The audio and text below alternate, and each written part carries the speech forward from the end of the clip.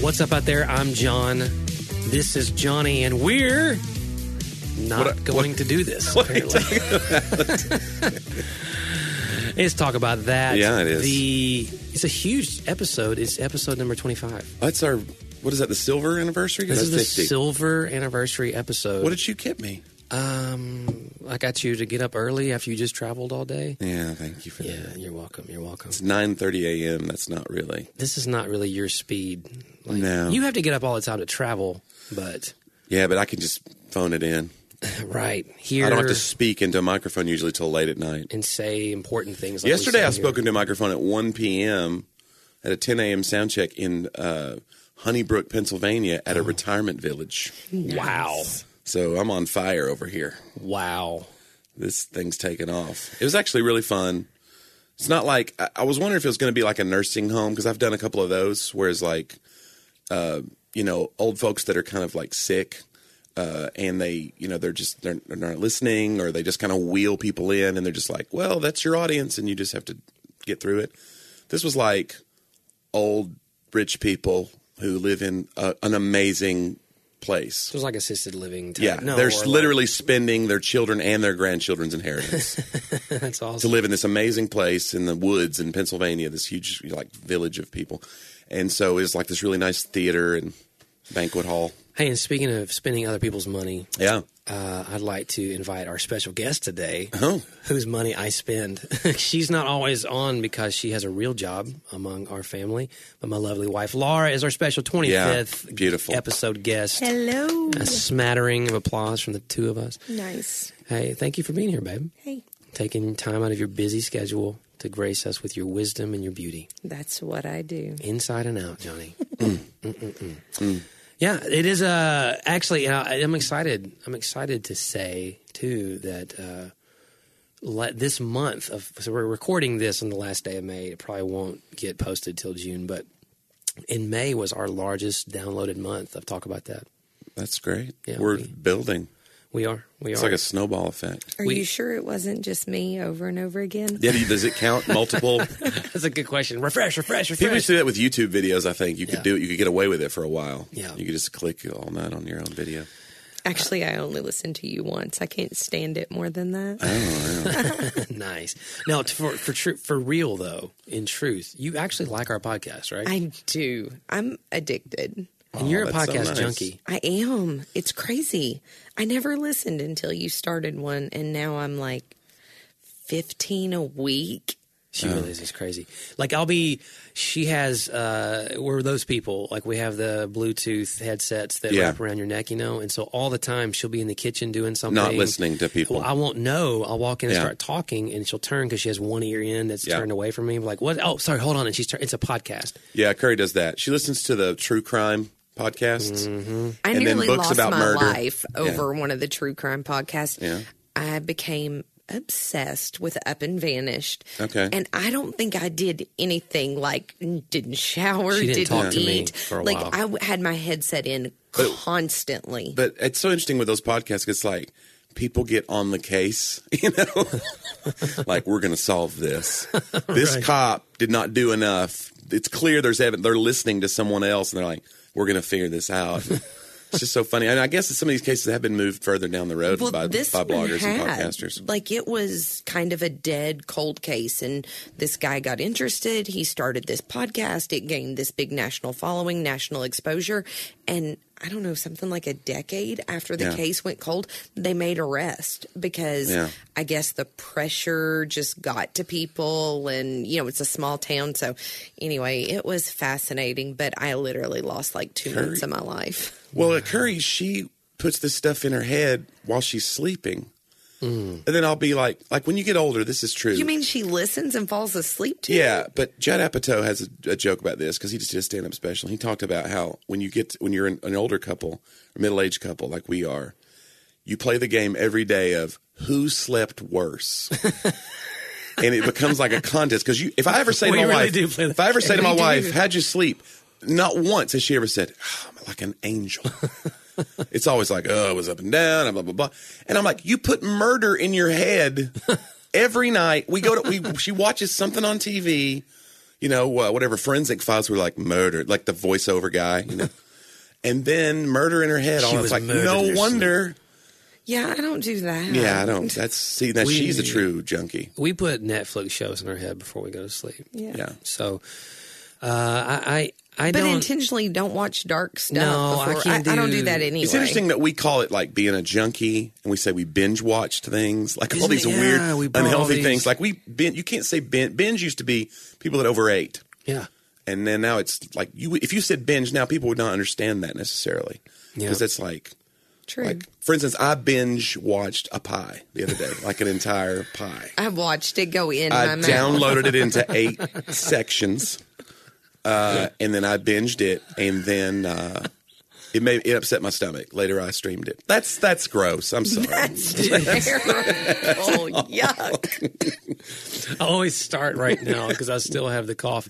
I always start with a good voice, and then about halfway through, you've got my mucus moving again. So thank you, Jonathan. You're welcome. You sound like the penguin on Toy Story. The other night, I was trying to breathe. We were laying there in bed, and every time I breathed, like it wouldn't Whistle. stop. Something had gotten in there. What's the penguin's name? Wheezy. Is it? Okay. Yeah, Wheezy from Toy Story. Yeah, I have the aging prospector laugh wheeze since I'm 14. I've had asthma my whole life, so Nice. I always have a good wheeze working. If I laugh hard, it's going to be a wheeze. It's You really know, good. Wheezy could have been my other dwarf name last night on.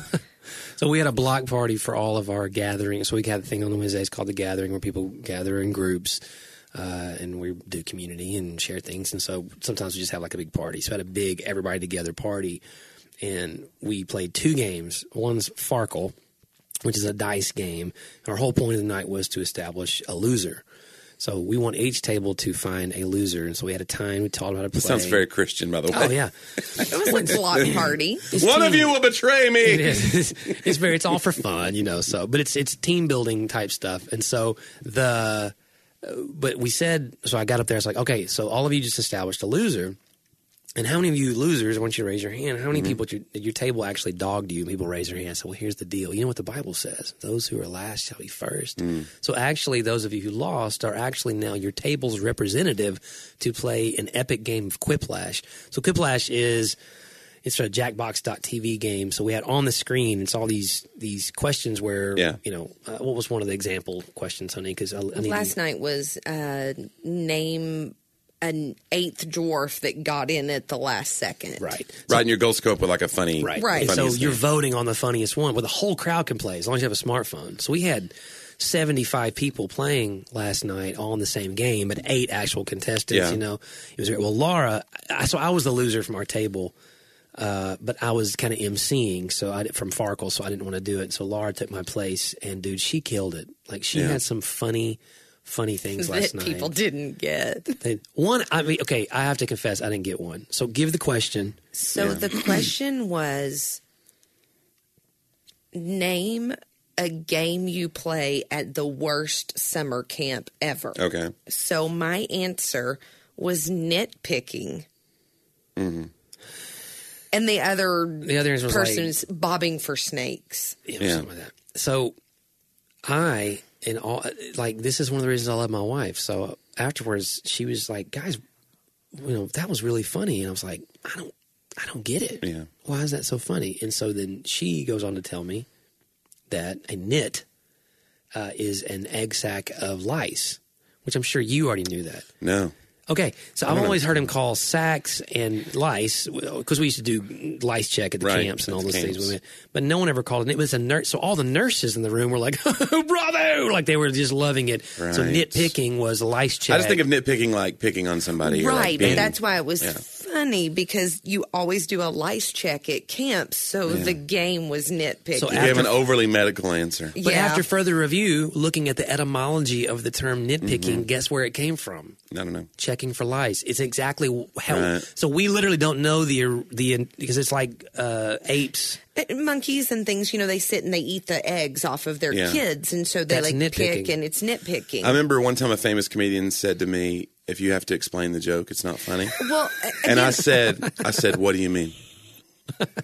I just assumed wrongly, obviously, that everyone knew that when you check for lice, you're checking for Right. nits. But apparently that's not a thing that most people know. But I fell in love with her all over again, Johnny. Did you? Because whenever she uses words that I don't, because words are important to me, as you Yeah. know, I don't always use them goodly, but Mm-hmm. they're important to me. So when she uses a word I don't know, then I'm just like, wow, I want to be challenged. This is great. So nitpicking. But the thing was, she was right. Like, that's Yeah. where the word came from. Johnny, we've been living our lives wrong all these don't years, know. thinking nitpicking is just a thing you pick on somebody. Well, and because it was a summer camp, and what's the first thing you do when you show up to camp? Everybody Right. goes to the nurse's station and gets checked for lice. I mean, she's So still anyway. explaining the joke. Yeah. Yeah, sorry. Well, like I have jokes in my show like that though. They're like, I love them because I feel like they're smart and they work about half the time, and so I keep doing them because I don't care. Like I have one that I say I don't speak Latin per se, Right, which is but hilarious. like a lot of people don't get that joke. They don't know per se and I is don't Latin. know. There's one that's like a real complicated wordplay joke that I do like 10% of the time, and I only if a crowd's really with me, and I have to remember it now because it'll confuse me trying to tell it. But it's if you yearly distribute handwritten copies of a book on 5-speed car repair, that's annual manual transmission of a manual transmission manual. Love it. I would laugh I've at that. never heard you do that. Yeah, and people don't laugh. It's really smart, and it's not that funny, but it's all right. Johnny, I think you just encapsulated me in a perfect phrase. It's I may not say for the really part. Yeah. Just kind of smart and not really that funny. that's beautiful. That's in your bio. does It's your new It's Twitter in my bio bio. now. That's your new Twitter bio. Dude, we went to the lake for Memorial Day weekend at Laura's parents' house, and we were out on the boat, and we have a 3-year-old nephew. And so we all stopped and dropped anchor Yeah. and jumped out and we're swimming. Into a cove where it was Into a cove. calm and the kids could swim. Oh, that's cool. So we're all just kind of swimming and stuff. And of course, he needs to go number 2. Oh no, in the cove. Like it turned into an absolute just hilarious debacle because we Yeah. were trying to get him up to get back to the house. Of course, then he just goes in his britches right there. Oh, so now my brother-in-law Greg is like cleaning it out, and Greg said, so his name's Carter. Greg said, "Who had a good time in the cove today?" And he just me. He raised his hand, because he just pooped everywhere. But it reminded me of your joke. This is all came from Wait a minute, I don't understand this at all. you have a It joke reminded you- that I don't know if you use or not. Oh, I don't know. But you used to say it when we were like traveling and anytime we'd swim. And it was the funniest thing you'd ever say. You would always say, do you remember? No. I love it. Like, I may have just given you something gold back for your show. Oh, I don't know. It might not be my joke. It might be some joke that I was just like Hijacking using. it. Yeah, we would maybe. take kids to the pool Yeah. and talk about making sure to get out and go to the bathroom. Johnny go, look, guys, there's a big difference between peeing in the pool and peeing into the pool. Yeah, And I was just thinking about, yeah. That's so- Dimitri Martin's joke. Is it really? It's who's? This comedian Dimitri Martin. Oh, okay. Back then you didn't give him credit. You just I think I did. You just don't remember I that think- part of it. Oh, I see. I was always an honorable. I don't know, Johnny. I person, think John. you were hacking back then. I think that you Could built be. you built your entire I hack a lot. It's all right. well. Well, but that's cool. You guys got to be in the water on Memorial Day. We did well. Real So little fun. as you know, when we started back in March, I sunburned my feet real bad. Remember that? We had Yeah. that whole thing. Well, this time, so I was not going to let that happen again. No. Ever. So I put on sunscreen and got, Only on your feet. well, this time. my feet, my body. And then the kids wanted to go for jet ski rides, so I was taking them out for jet ski rides. I thought, well, you know what? I'll get a little sun on my head. Now, for those of you who are listening, You can't do that. you may not know that I don't have a lot of hair anymore. I have some, but it's not a substantial amount. It's not enough per se to block the sun. Like it's Call not. it a smattering of hair. Yes, I have a loosely like if the number of hairs on my head were to be counted, Right. they wouldn't constitute like a mob. You wouldn't be scared of Yeah. it. You know what I'm saying? They wouldn't be enough Yeah. to do anything. Like God knows the number, and He didn't even lose count once. Right, right. Right. It took him a lot less time to count than other Yeah. people. So I may or may not, then the kids kept going again. I took them out on a jet ski like all day, and I may Yeah. or may not now, 2 months after burning my feet and swearing it off, burned to my head. You could have just wore a hat, though. I had a hat. I took it off intentionally. That's the thing. This is what This white is people so- do. And your hat's White mesh. people have the myth. White people have the myth of the base tan, It's not a myth. and it's a myth for people like us, John, Oh, yeah, it's true. that are fair skinned. We're pasty. It's like pale to burn and nothing in between, and that's what you got. Well, the funny thing is when you burn your head with no hair, that you don't want it to peel. Right, because you get flaky, You're just gonna dandruffy have stuff. And, when I have a very public life, lots of important meetings. You wear a hat 98% of the time. Correct, but except for the real job that I do on Sundays, which I'm under all these lights above, so it's just like this big, like I am an extra stage light. You know when you go to the photography studio, Sure. they have that little white thing that reflects the light to make more light in the room. That's my head on Sunday mornings. That's on the your stage. side job. Yeah, and so I don't want it to peel if possible. So at night, right before I go to sleep, You slather lotion. I'll slather lotion on my nearly bald head and lay down and hope that Laura doesn't notice. So the other night, I slather lotion on my head, lay down, and Laura leans in to kiss me. And I'm like, oh, no. I said, look, I just want you to know, don't touch my head. She goes, why? I said, because I have this lotion. And she goes on to tell me that it's the lotion that my great-grandmother used to use. Oh, to wow. my grandmother. So it's all scented and So anyway, it just I don't know. It was So just that's like kind of she's a kissing funny- She was grandmother? She was kissing Meemaw. We laughed for at least 10 minutes. oh, and, it's really extra gross. It was like, wow, this is marriage. It is. This is wonderful. And that's when the wheeze started as well. Yeah. I couldn't. So I was laughing and I smelled like an old lady and my wife wants to kiss me.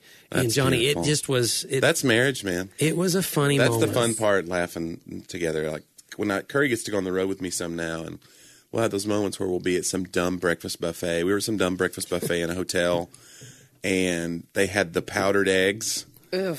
And, they were kind of watery. And Curry's like, these are gross. And I was like, yeah. She goes, how do they make powdered eggs anyway? And I said, well, when two powdered chickens love each other dear. very much.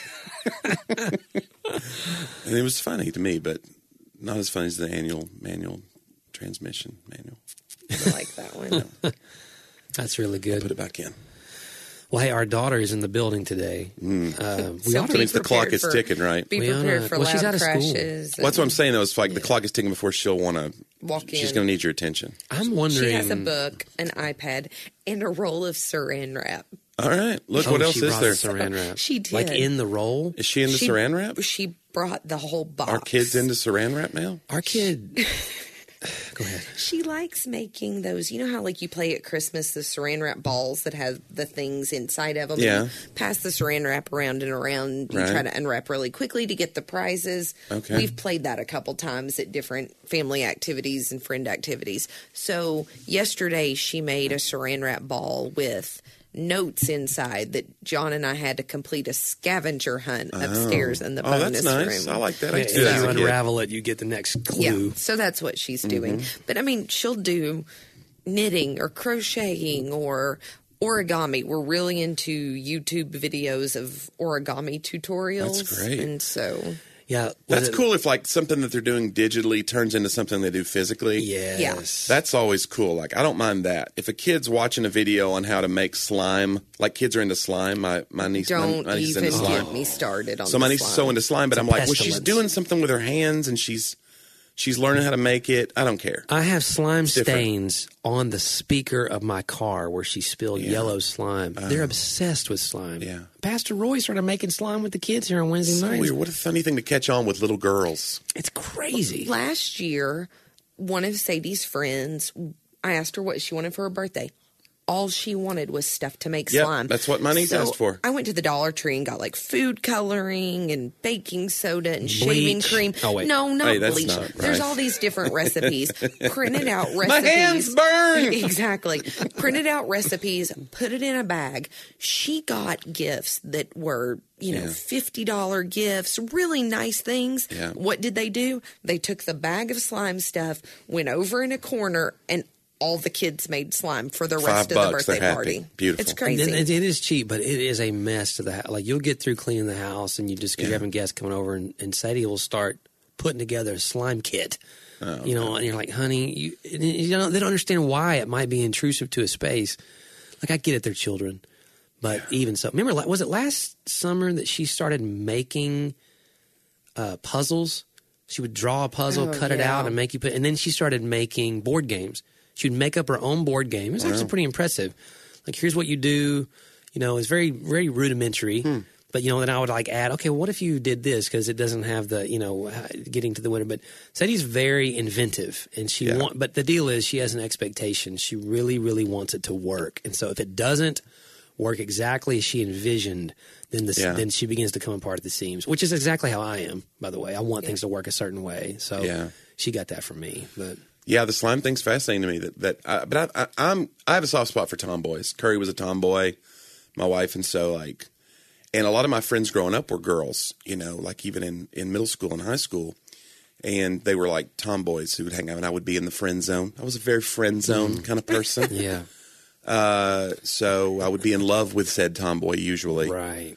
And then she'd be like, I like you because I can tell you everything. And I'd be like, yeah, he came over again last night. And all he wanted to do was make out. And I was like, I want to make out with you too. But you won't let me. This just got weird. My kid's only 9. I can't deal. No, I don't mean that. I'm saying when I was 14, 15. But I do. But I have a soft spot. Did you ever tell them? I like girls that don't care if they get dirty or you know what I'm saying? They're like, oh, gross or whatever, if a bug or whatever. Like Curry kills spiders in our house. Wow. I'm terrified of spiders. She goes and kills them. Wow. She's my hero. There you go. You don't do that. You'll kill it if I'm not home. But yesterday she literally goes, John, there's a bug. Kill it.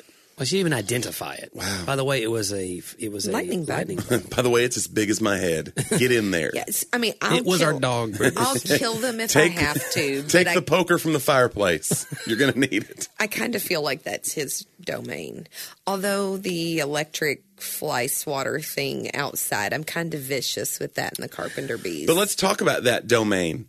Okay, because that gets into a little bit of what we want to talk about. Yeah, but you need to hear this, though. What now? You need to hear what she did to the carpenter. No, I'm not going to tell that. That's terrible. Did you destroy a carpenter bee? This is confession. You hurt she may or may not have waterboarded and electrocuted on purpose a carpenter bee, torturing it. No, I did not torture it. I flushed it out of its hole with water and then used the electric fly swatter on it. Because water and electricity go really well together. It's a battery. Did it tell you what you needed to know? Did it finally come out with it? Here's the problem.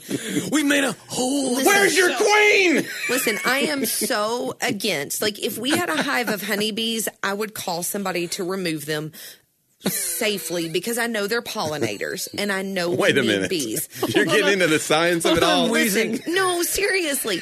We shouldn't kill bees, especially honeybees, because they're pollinators. And without pollinators, then we start to lose fruits and vegetables and all the crops in the world. The pollinator. It's a very doomsday scenario without our bees and pollinators. But you really think if you kill one bee, you're going to set in motion the doomsday scenario? I'm just saying. It could be the one. It's literally the butterfly effect, it's the bee effect. It's the bee effect. But carpenter bees are pollinators, but to a much less extent, and they're ruining my deck. Yeah, they destroy and things. So this one but had to go. Your deck ruined their habitat.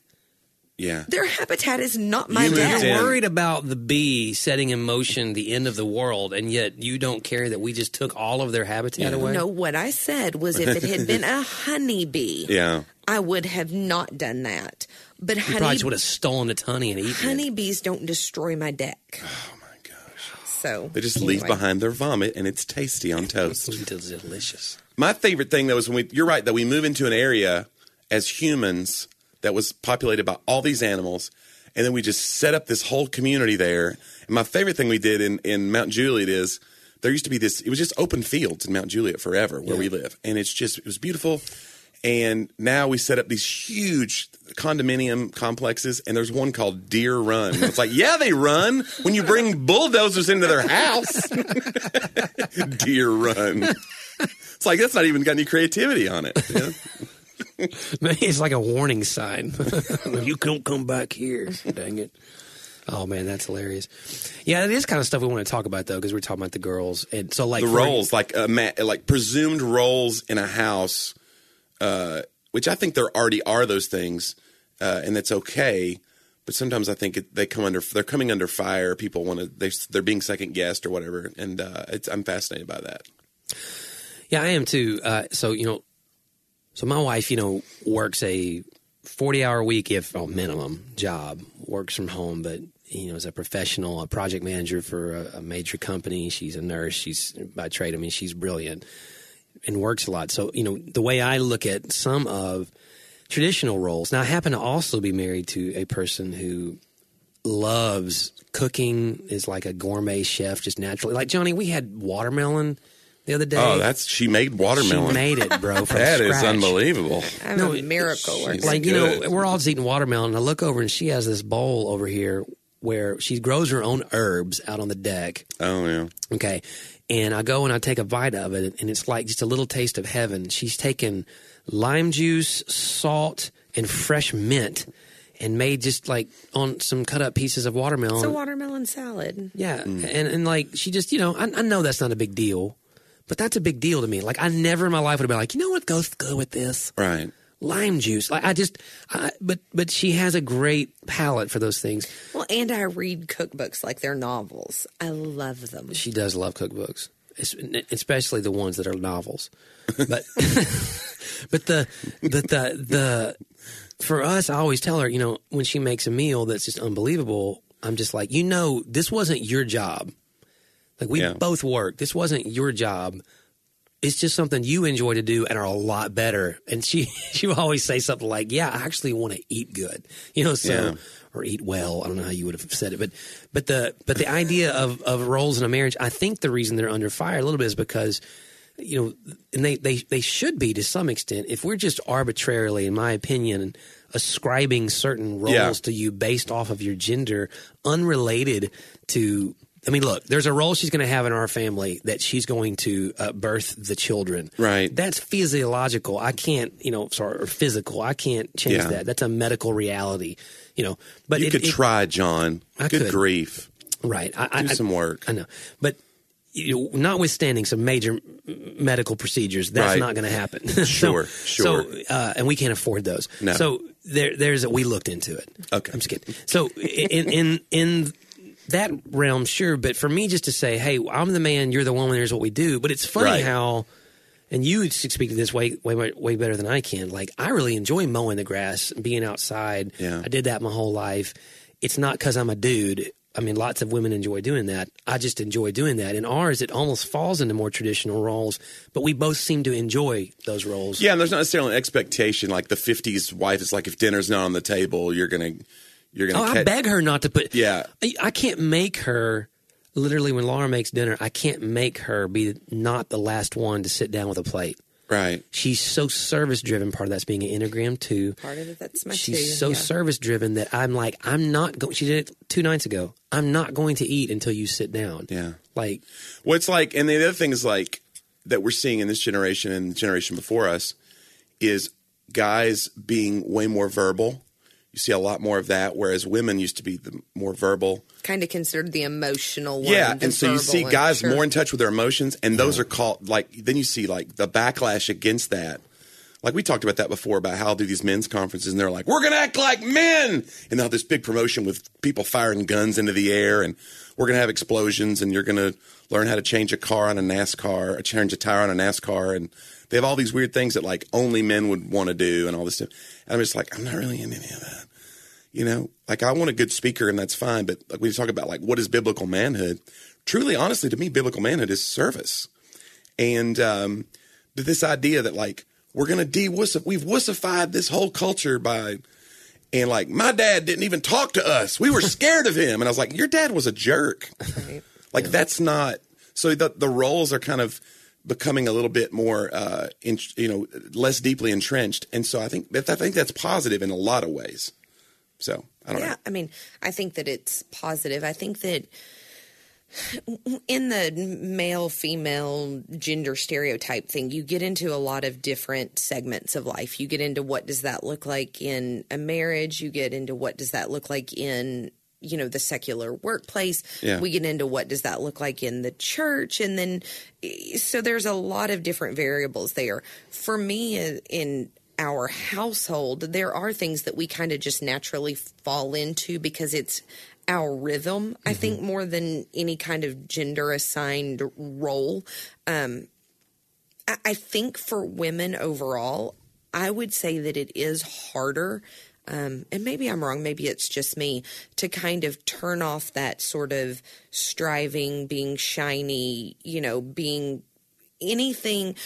not just being okay with whatever it is we are. Yeah. Like not having to kind of come up with all these other things. I saw a quote this morning from Virginia Woolf about, just being okay with who we are as women. It's okay to just be exactly who we are without having to sparkle and without having to shine. I do think that that's kind of difficult. And I think that because in general in society, because it's expensive, it generally takes a household of 2 working parents to kind of make ends meet in most cases. I know a lot of people sacrifice a lot of kind of what we consider common creature comforts to have more of that traditional 50s, the woman staying home with the kids kind of role. And as we've given that up, we have certainly given up we've given up other things along the way. So the backlash of that almost is that we should be capable and able to do it all. Yeah. To work the 40-hour-a-week job, to still go to the gym and have the body we had before we had the children, to get the homemade, home-cooked meals on the table, to do all of those things. Yeah. One of our former students, who's a mom now, posted a sweet little picture of her kiddo the other day, and she had to make the disclaimer at the end of it, though, I'm going to ward off the inevitable mom shaming right now and let you know that the things you couldn't see in this picture is that we were totally safe. We weren't going fast, right. Like all this other stuff. And I'm like, why do we even have to qualify that stuff? So we've given up kind of the stay at home role in a lot of cases, but I think we've traded it for this unrealistic expectation of doing it all and having it all, which is just simply not possible. Something has to give. And the mom shaming a lot of times comes from other moms. Absolutely it does. And I've noticed this too. Like there's women in my life who have chosen to do the stay-at-home thing in a more traditional role. Absolutely. And sometimes there's shame on them because it's like you're going backwards to do that, even though that's their choice. It's like, man, this is not good. We're making each other feel bad for something that we desire or something that we really want. It's just, I don't know. I think that's backwards too. I think and honey, we'll go as shallow or deep as you'd want to go here, but lots of our conversations in our home as each one of us both continue to, I think that we've never been in a place in our marriage and as individuals that we've been more exploratory in who we are as people individually, dealing with our issues, trying to discover some things about ourselves so that we can grow in our relationship with God and with other people and community.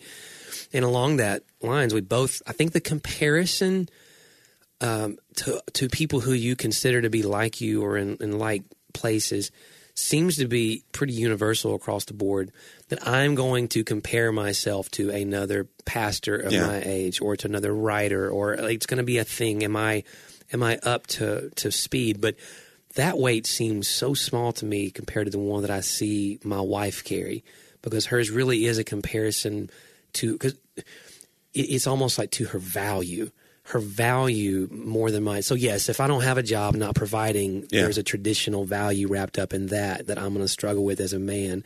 But it seems like as long as I'm working hard, though, no one's going to question whether or not I have that, Because we know no one's going to say, you don't make enough money. I mean, that's not going to be in ministry, usually the indictment you're going to get. Sure. In my case, which by the way, you don't make a lot of money in ministry. So I have a wife who does. Tell that to Jesse Duplantis, but hey, now. Oh, we'll get to that later.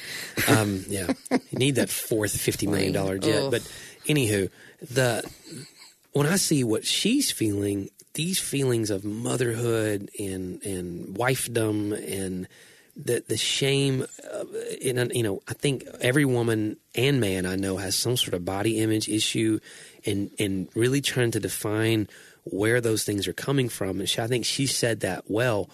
There is at some point in time you are comparing yourself, the shaming, whether it's actually coming or not, there's a felt sense that I am not as good as someone else who is my counterpart or my equal in this situation.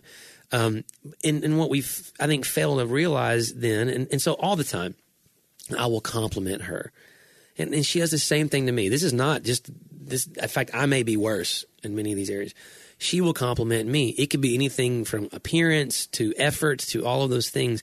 And I take it upon myself. Some of this is a fishing for more. And some of this is I'm realizing legitimate. I take myself down a peg and reject her compliment. Like, oh, yeah, well, yeah, but I need to lose 10 more pounds. Oh, yeah, well. Yeah. Or you have to say that you're married to me. Right, yeah. And how many times have we said that? Well, you know what, I know. And I really appreciate that you love me that well. But, coming to that place where, she said the other day, and we can cut this out if you don't like it, but, she said the other day, it's not what you think about me that I'm really worried about. It's what other women would think about me. Right. That's the voice I'm really hearing the accusation from. Was that accurate for me to say it? Put it in your words better. I mean, I think that that's true. I think that comparison is inevitable. I think for women, and I can only speak for myself, and, in having pretty deep involved conversations with friends, women's roles are so varied now. Yeah. Where they didn't used to be. There was sort of one expectation kind of pre-1970s for women. Yeah. And only one expectation, to stay at home and to raise kids. As we've kind of moved out of that as sort of the standard, we have created all these other standards. And so the comparison is then, how am I compared to the mom who is staying at home? Yeah. Then how am I compared to the other working moms? Right. And so instead of it being one line of comparison, it's like a map of the heavens. Well, and how much worse? It's hard to remember what the comparison problem was like for us before social media. Absolutely. Like, I really cannot remember the stress level in my head about whether 18 of my friends had abs and I don't. Like, that's the other thing about the blurring of those lines and the gender roles starting to kind of cross over. It's like, guys have huge appearance issues now, right, in our generation now too. So we see guys who work out all the time, and you see their Instagram, and you're like, what in the world? What's this guy on? What's he doing? Does he live at the gym, And it kind of magnifies your own, and I know comparison's the thief of joy. We know that. But it's just so hard to shut that off when you're inundated every day with somebody's highlight reel, which is what social media really is. Well, yeah, it's their best. Yeah. And in the moment, you can compare somebody's absolute best to your worst, and it can be detrimental. We're obviously not intended to know that much about people. Yeah. Even in our closest friendship circles prior to social media, you wouldn't know everything. You wouldn't see everything. So I think there's some... It is weird. To me, it's like Thanksgiving dinner every day. Yeah. So you like that uncle that you might see once a year that would say you're going to hell for that earring. He's in your life every day now saying that Obama's from Kenya. You know what I'm saying? Right. Like, he's there in your face every day, with a Trump video or an anti-Trump video, and you know everything about him. You know too much. We know way too much about everybody. right. Well, and I think, I'm going to pick up the book Boundaries, which is kind of a standard. Henry Cloud. Yeah, Henry Cloud. They have a new revised edition since the one that I have, and it has like at least one, maybe two chapters on social media, and kind of reinventing those boundaries for the modern age and how we handle them in social media. I think those are probably pretty important, and quite frankly, again, I think that social media has even caused problems in our church pews because we now know everything. We know everything and nothing about the people we go to church with. We know their political leanings. We know their stance on this. We know their, proclivities for this, that, and the other. And what we really want in church generally is a very homogenous, I want everybody to look like me. Right. So this thing of creating community and lanes of vulnerability and things, I think, are tougher in a social media age because we know too much. And what we truly want, I think, for the most part, are people who look and think exactly like us if we're going to go to church with them. And I think that is so dangerous. And I think that's why we're seeing people leave the church in massive numbers. Well, I think you're exactly right. And for me, I've sensed this week more than ever the challenge of the varying demographics of people we're trying to reach, which social media is proving. You're trying to reach a post-Christian generation who may not necessarily be unchristian, but may not have the confidence in the inerrancy of Scripture and other things. And you're also trying or even biblical literacy. Right. Yeah, basic biblical literacy. There's like I said before, there's a basic faith in cynicism among many people that I don't even know what the argument is. I just trust that there are really smart people who know it, who are smarter than you because they talk louder and they sound smarter. And this is what the people who I care about believe. I don't really know what it is. I just know the people the people that I trust or the people that I look up to seem to believe something different than you. So now it's so far removed from an actual belief system. It's a belief system by confidence. It's almost like the dollar. It's just confidence. I just have confidence in this. I'm not even sure what it is if I can put my finger on it. And you're trying to reach those people in a body of in a community.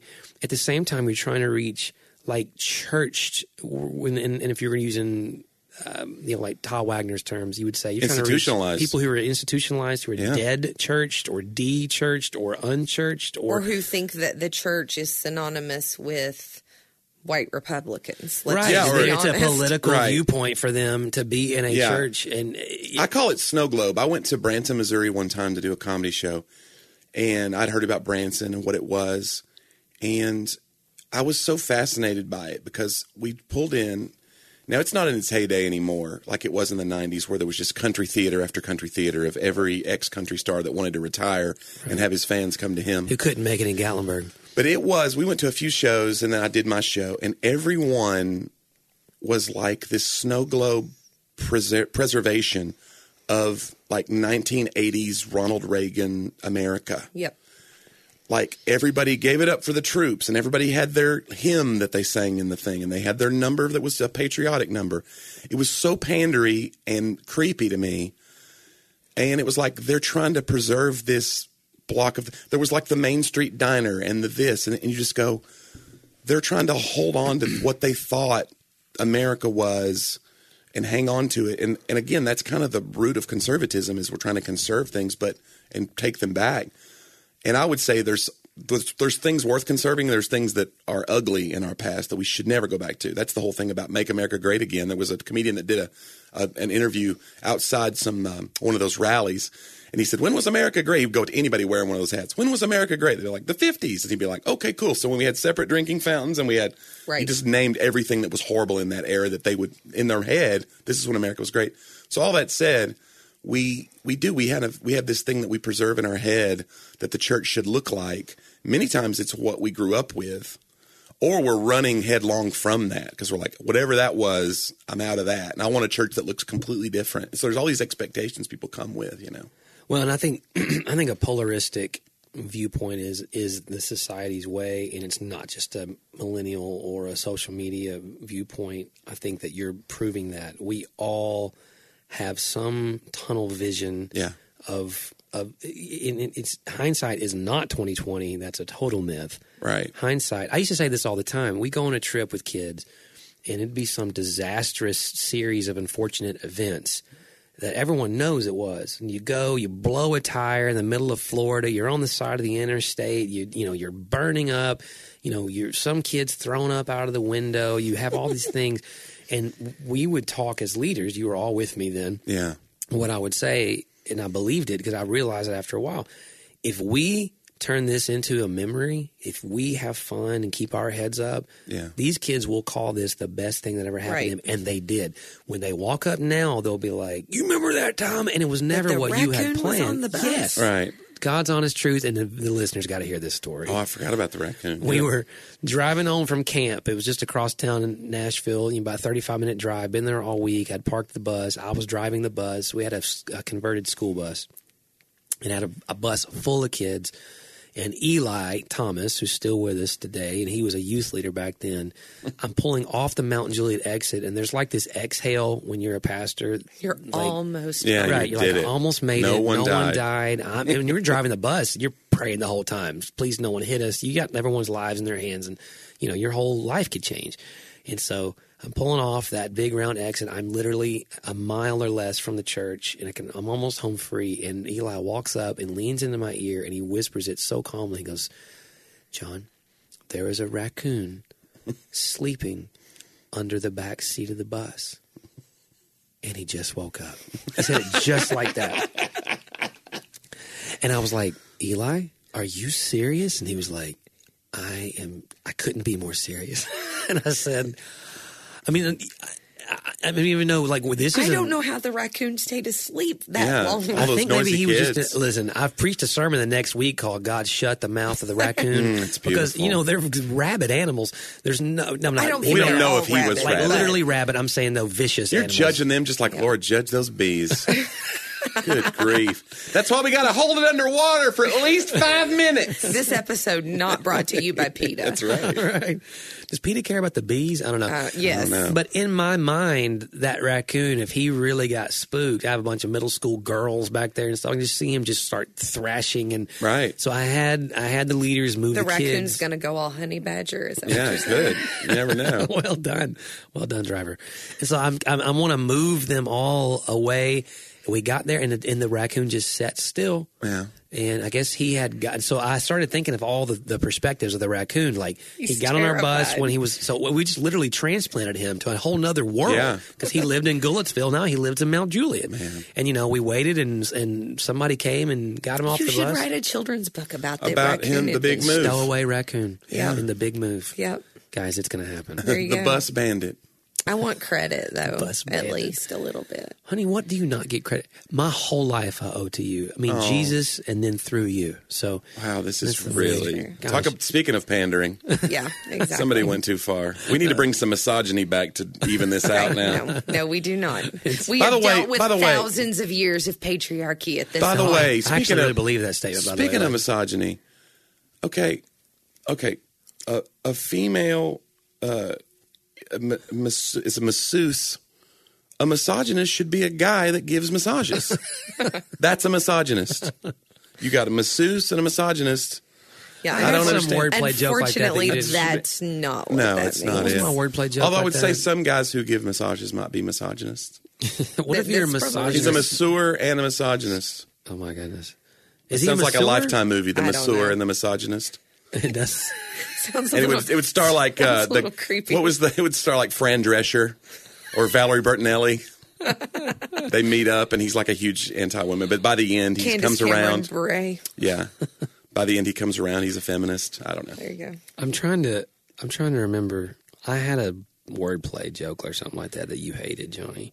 I do. And John, it's fine. It was something. I don't know what it was. We've already inundated our listeners with too many. It has. Too many So, I puns love today. wordplays. I really do. I can't find it now. Yeah, I'm sure it was brilliant.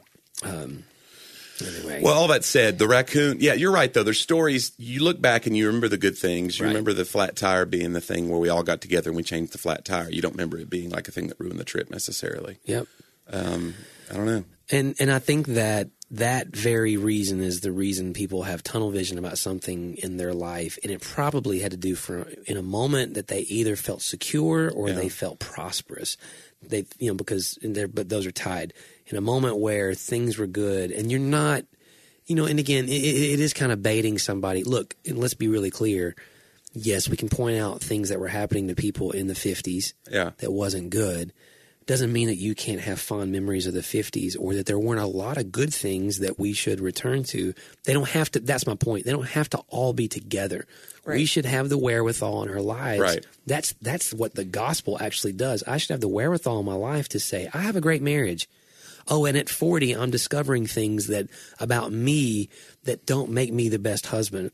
So I should not have to go, well, our marriage Throw the is marriage all a away. sham. Yeah, sure. I Right. should be able to say, listen, I need to grow here. And identifying those key places in all of our life. And if people were going to be, because that's really what transformation is. People act like it's a total overhaul. I have to throw everything away. Look, when you came to know Christ, that was the overhaul. That was when you became alive. You go from death to life. When you come to know Christ, you're alive now. So the things he continues to work in your life, after that, he's not taking you back and having to make you alive. He's making you more alive in more places. Yeah, my Methodist friends talk about sanctification, it's something I'm kind of learning more about, somebody put a thing, it was like a meme the other day, and it said, a perfect illustration of sanctification, and it was a video loop of a guy falling down an up escalator. Right. Yeah. I was like, that's kind of us, you know. We're going up, but under our own strength, we're just falling every day, but we're still being carried by something that's not under our control. That's exactly right. Upward. I think part of transformation too is the realization that, like the whole, you know, comparison to the 50s or the 60s or any generation, transformation for me really looks like being able to take off my own lens of things as much as possible and being able to step in and have a perspective of someone else. One of the people that I really like, Beth McCord, talks a lot in the Enneagram, you know, the perspective of putting on other people's lenses, that basically you might see the world through blue sunglasses and I might see it through pink sunglasses and you might see it through green sunglasses. And if we could understand that people have different lenses and different perspectives, and my willingness to go, oh, let me try to understand the world through your green sunglasses so that I can really understand what it looks like to you, to me, that would completely transform the way we act and think. And for me, I guess the biggest crux of all of these issues, whether it's misogyny or, you know, racial issues or anything, for me, where I'm at right now, it comes back wholly, all of them wrapped up into the idea of us being created in the image of God, that thought of the Imago Dei, that we are image bearers of God, and not just that we are, but that every person that we share this planet with, whether regardless of their race, their religion, their ethnicity, their gender, they are image bearers. And if they are image bearers, then that thought should inform every other part of my life. Right. It should inform my politics. It should inform my religion. It covers everything from the racial issues to immigration to abortion issues. If I truly believe that each individual is an image bearer of a holy God, then it will inform everything about the way I live my life. And I think in that is where you find true transformation. No, it's so true. You know, Sadie, I didn't tell you this, asked me the other night, and we've talked about this a little bit on the podcast before. She had some comment about, well, do only people who are Christians, you know, do good things, basically, like would someone who's not a Christian, you know, and she's very young.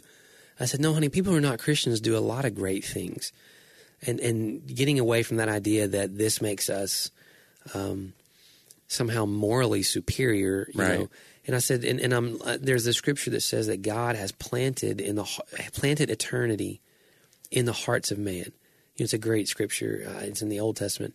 And when you were saying that, there's such a hope to the gospel to realize, because of the image of God, that, and Paul talks about this a lot in Romans, that, look, you know, even without the truth that being explicitly spoken to you, that because of creation or because of the nature of things, because of morality, that men and women have a source of truth already within them and around them. You're clawing through the darkness to find it. You're searching. You know, that He created us to search and find. Right, but you know there's something to be searched for.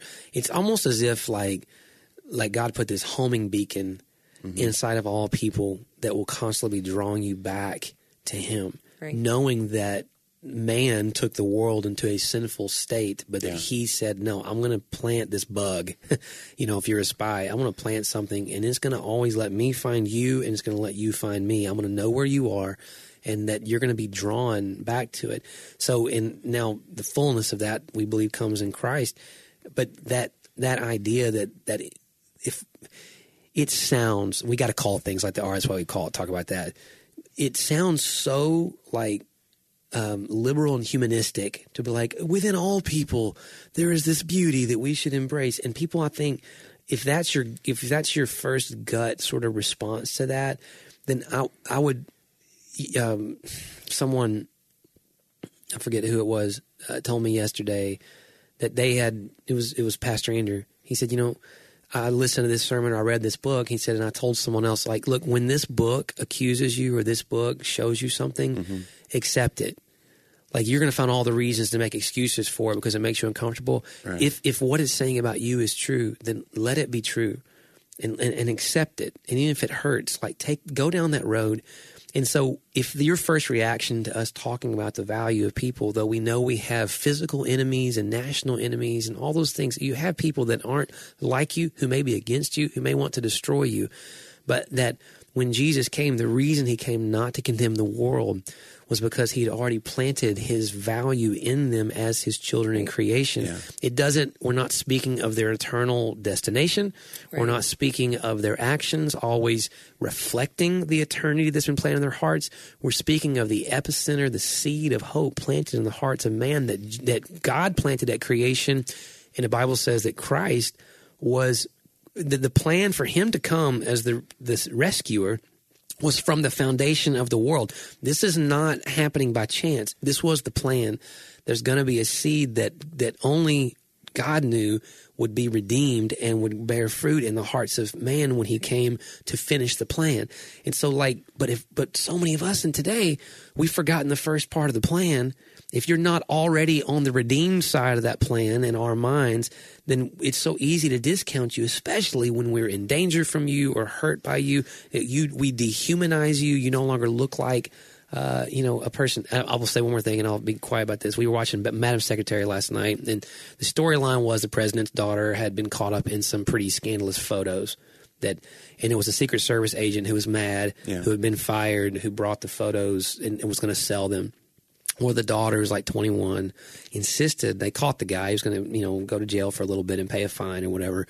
And she wanted to talk to him. The parents are watching through a window, so she was safe. And the guy's really uncomfortable. He's like, I'm sorry, I didn't think about what this was going to do to you. And she starts asking him, well, do you have children? Well, yeah, I have a son. And he goes, I don't know what it is you want me to say. And she says, I just wanted to know more about your life because you've really hurt me and embarrassed me. But so I wouldn't be tempted to sum you up by your worst choice that you ever made, by one action. Right. And then she looked at him because she had done bad actions that gave the photos away. And she says, do you see how that works?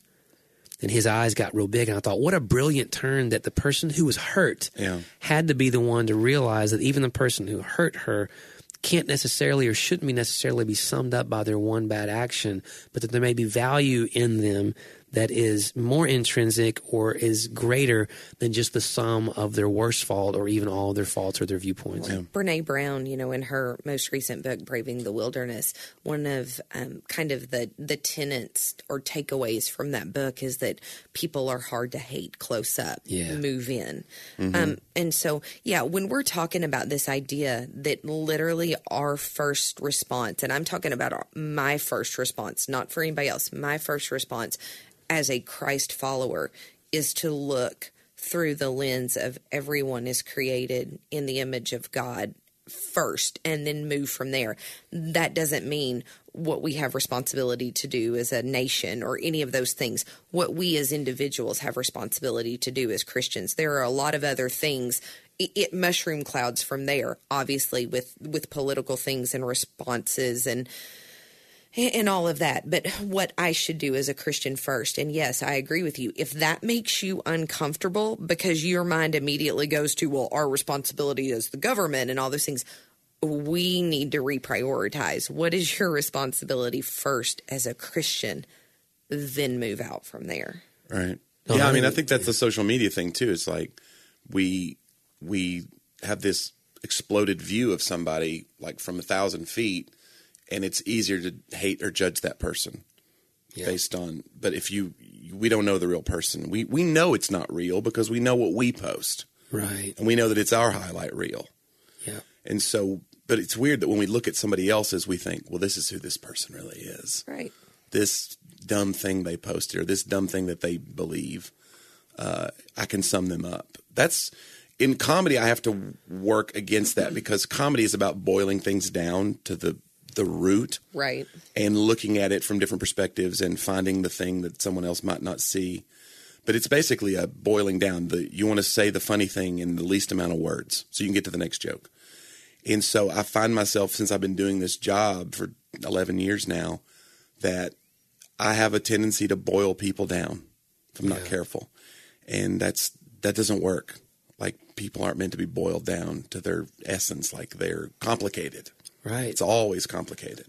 I'm more worried these days about boiling myself down to the essence of what I should be doing. And honestly, I have found in the last little bit, and maybe I'm just getting to the place where you're more comfortable in your own skin or whatever as we kind of hit truly middle age, I'm really less concerned with boiling everybody else down and getting down to the essence of what I need to do. Figure me out, and then I figure other things will kind of fall into place. Well, and that's I used your thing, the other day of someone asked me to speak a message about sin, and I was like, well, you hate the sin, love the sinner, but that usually means someone else's sin. The idea of beginning with yourself is such and I would say it like this in an encouraging way. There are aspects to the real message of Christ that all deal with this. Jesus' most basic messages were about, hey, the log and the splinter, you need to let me do this, and you need to acknowledge a need for a Savior. Mm-hmm. You who have no sin, cast the first stone. Like, it was always a point inward first. Let Jesus do in you first, and that's the most important part.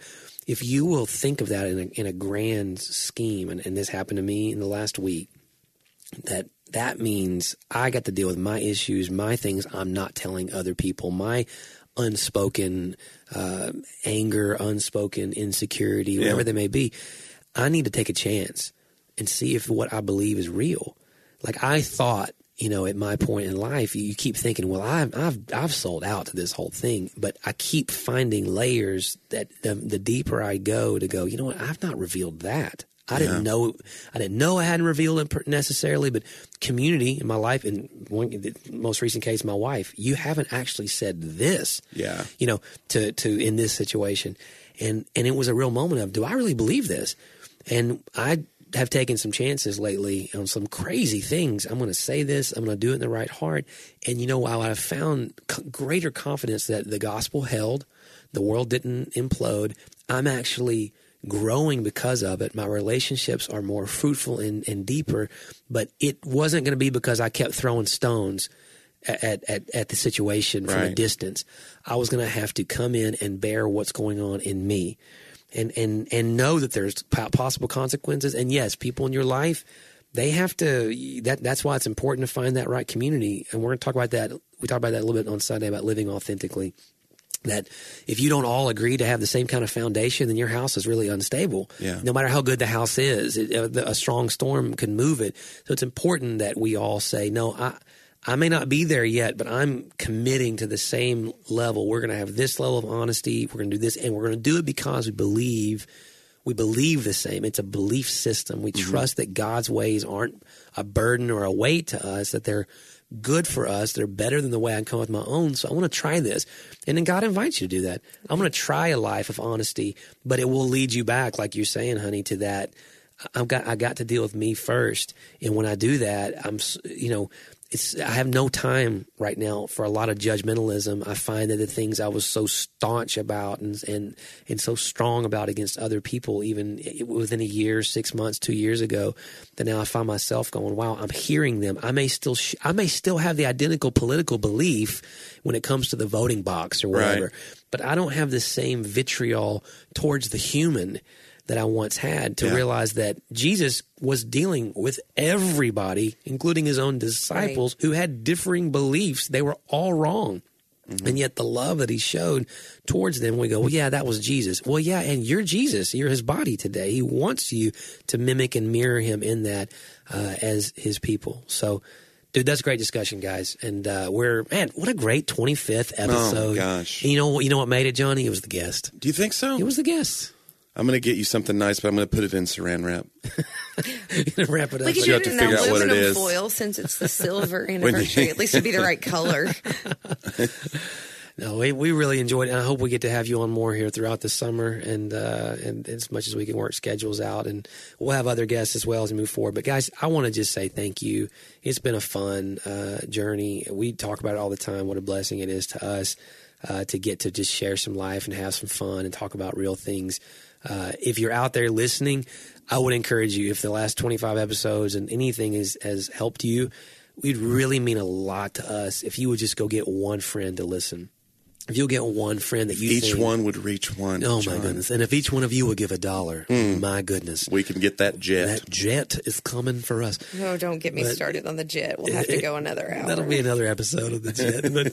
But for real, share it. I do want to read one email, Johnny, because we asked our listeners last week to please let us know how they felt about whether we should go to a 30-minute format.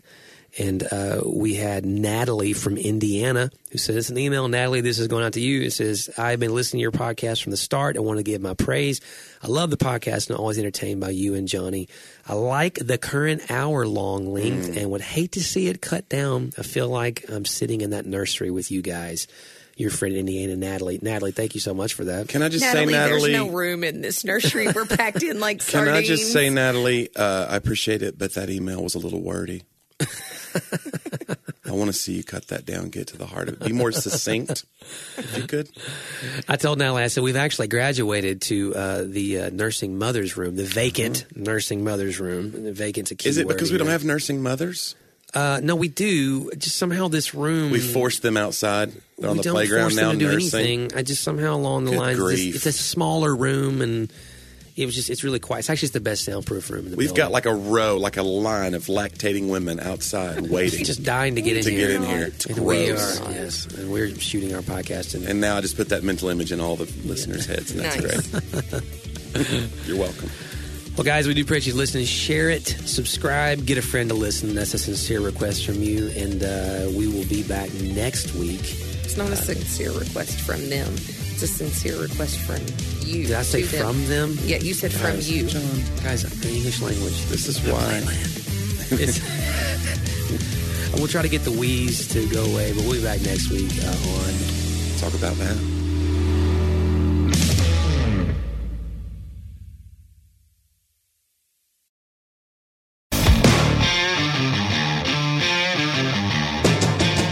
Hi, I'm Zach, And I'm Randy. and we're from Salty Saints Podcast. We're a theology and apologetics podcast. We hope to better equip you to be salt and light for your community. We hope that we can help you to go out and be a reflection of Jesus Christ to those around you, to your friends and your family, and especially to those that do not know Christ. To find out more, subscribe at lifeaudio.com.